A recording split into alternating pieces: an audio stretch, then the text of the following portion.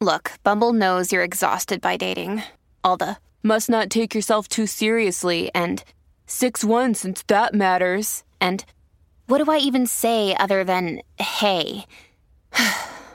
Well, that's why they're introducing an all-new Bumble, with exciting features to make compatibility easier, starting the chat better, and dating safer. They've changed, so you don't have to. Download the new Bumble now. Good risings. I'm Brian, and this is Grateful Grains. Welcome back. This week, we're talking spiritual awakening. We got it started Monday with suppressed emotion. Yesterday was meditation, and today we're getting into shadow work. In order to understand shadow work, we have to understand what our shadow selves are. But the good news is, it really is exactly what it sounds. On one hand, we have the aspects of ourselves that we're proud of, the us that we present and embrace, the emotions we're comfortable sharing, like happiness, support, enthusiasm. On the other hand, we have our shadow selves. It's the side of ourselves that we shun, the things we'd rather people never see. It's what some would consider the darkness in them. If you've been with us for a while, you might already be noticing the similarities between the shadow self and what Eckhart Tolle calls the pain body. You may recall, the pain body is the accumulation of all our perceived upsets, our failures, and disappointments, where the pain body would be the voice speaking in our minds. The shadow self is our perceived negative attributes, beliefs, and feelings. So again, according to Eckhart Tolle, all our suffering becomes its own identity. We end up with this pain body within us, who has all sorts of judgments about us and the world around us. Judgments which may not necessarily be rooted in truth, more our feelings as a result of our own lived experience. And remember, another word for the pain body is the trauma brain, or the concerned best friend in our heads. That nagging voice is technically there to protect us, no matter what they're saying, no matter what they're pointing out, no matter how critical, no matter who it's about or when. It's all in an effort to identify potential threats. In the same way, our shadow selves developed as a way to protect us. So we start to recognize these key shadow aspects in ourselves. Are we hypervigilant? Are we critical of ourselves or others? Are we often angry or sad or despondent? Are we disengaged from the world? Are we afraid to tell people how we feel? Are we hiding truths about ourselves from the people that we love? Then, as we begin to recognize these traits within ourselves that we mask or hide, we identify them as our shadow traits.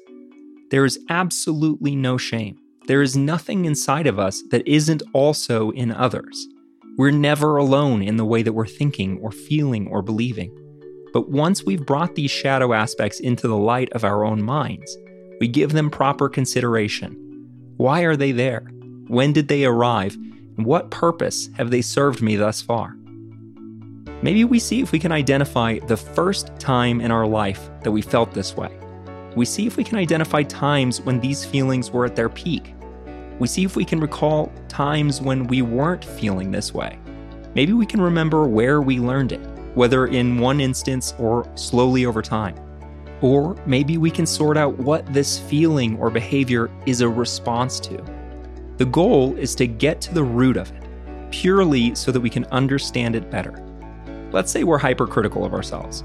We might begin by noticing this shadow aspect in ourselves.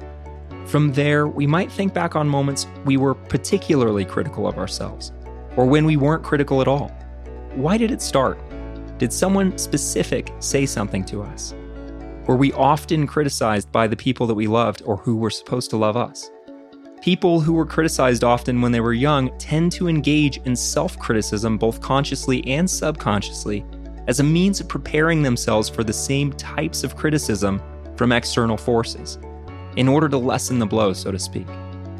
So from there, we can begin to do the work of unwinding these learned behaviors by bringing focus to the context of that old experience. What's changed? In what ways is this belief no longer serving us? Was it ever true at all? What forces may have played a role that we'd never considered before? Did we really have a clear understanding of those old situations, or were we unnecessarily hard on ourselves? We're simply getting to know ourselves better. We're reframing these defining moments that had a negative impact on the way that we feel about ourselves, and the expression of those negative feelings as traits. They're no longer ominous or mysterious or scary. They're just aspects of our trauma, things we're working through. And when we know the root cause, it's that much easier to say, oh, there that is again. I know why that's there.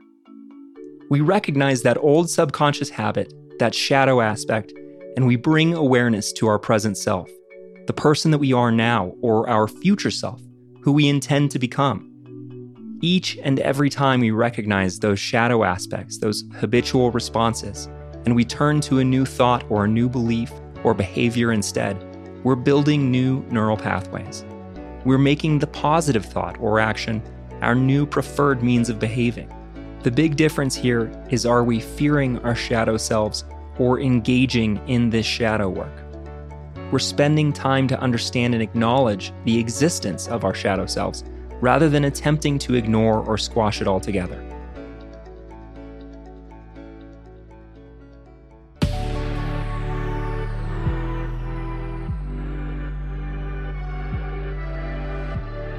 Thanks so much for joining us on Grateful Grains.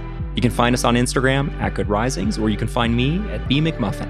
We'll be back again tomorrow for day 4 of our week, Spiritual Awakening. Until then, remember, a better tomorrow starts with today.